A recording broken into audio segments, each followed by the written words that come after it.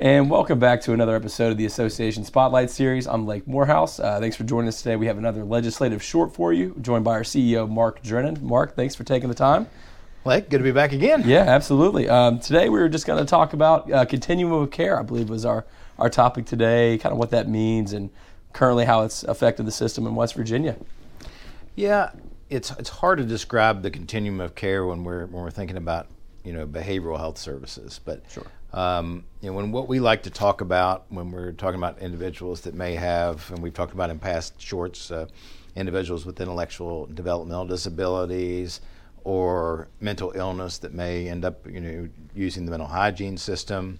Sometimes we talk about in our world about the least restrictive alternative. Mm-hmm. And ultimately, you and I and the rest of folks watching probably live in that least restrictive alternative. We have a job and a means of transportation. We have a home, and we can come and go freely as we please.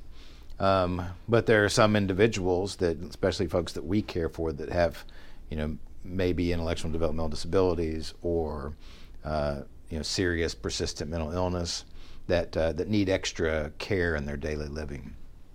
And so our ultimate goal is that someone might live independently like you or I, mm-hmm. through the use of medication or outpatient therapy. And then you have the next level where people may live in a group home with 2 or 3 other people. I think we've talked about that a little mm-hmm. bit in our past videos.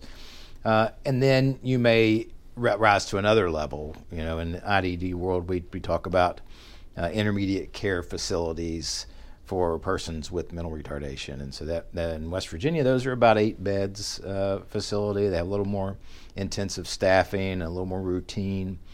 But now I think we make a huge jump to, which is causing some problems in our system, to state hospitals, or what we refer to as diversion hospitals. So we're diverting people from going into a state hospital to like our members, Highland Hospital here mm-hmm.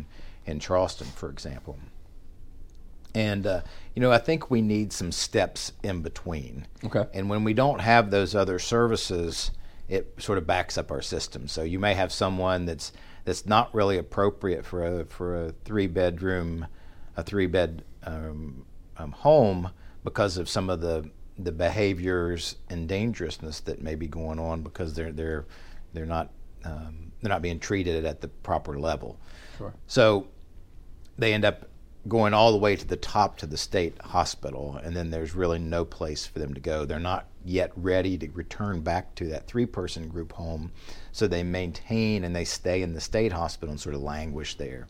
Okay. And what they do is they take up a bed, and we've had some reports in the news. There's been some testimony that goes on at the legislature that says how inappropriate that is. Mm-hmm. And so in order to address that, we need to create some places that kind of fit in between that. One of those bills we've talked about before, I think, is House Bill 3115. Right. It's a really important bill, and some of us took a field trip to look at a program in Indiana that was a 20-bed facility that had a really high number of staff on a campus that was spread across a couple of buildings, a gymnasium, and all kinds of different mm-hmm. neat stuff for folks. And what they had was a full-time behavioral support professional that designed behavioral plans for these individuals, so that the ultimate goal is to get them back down into the community. So what happens there is you have, in that particular facility that we toured, you had 7 staff on shift at any given time. And so if you had one person that was experiencing a crisis, then you could address some staff to that individual in the crisis, and you could remove the rest of the home's occupants to other parts of the building, maybe the gymnasium or the art room or the theater, or they could go into their own private bedrooms. But when you're in a home where there's just 3 people and maybe 1 or 2 staff, it ends up that the whole home becomes a crisis. Right. And that's not fair to the other people that are living in the home. And it also applies to our children's system as well. And we've ultimately we think children should be raised by their parents. Unfortunately, we have a situation where we have thousands of kids that are being raised by the state of West Virginia. And we don't have the continuum of care, I don't think, that's necessary to appropriately serve all those kids. Okay, so yeah, it's kind of affecting the whole system, really. It's a domino effect, or the nucleus of it all, if you will. And there's current legislation happening by the lawmakers that they're working on here in West Virginia about kind of surrounding continuum of care.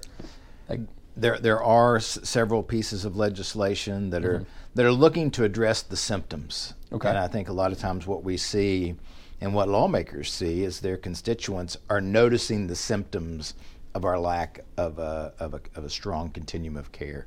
We serve a lot of children out of state. We even serve some adults at out of state and specialty facilities. And as this workforce crisis permeates the whole country, as the issue with mental illness and children being raised in the system due to a lot of our opioid crisis that's really it started here in West Virginia and Appalachia and really went to all across the country. We're seeing those kids now that have been affected by that being raised in a system, not just in West Virginia but in other states. So we have kids that may be living in hospitals for unfortunately years, and sometimes these are acute facilities where you're supposed to go for 10 days, and we have some kids that are staying there for a year or more, and that's not appropriate. When you're 12, 13, 14 years old, those are important years of your milestones where you expect to be with your peers and not in a hospital institution. So we've got to have a continuum of care that supports them and gets them to where they need to be quicker than we are today.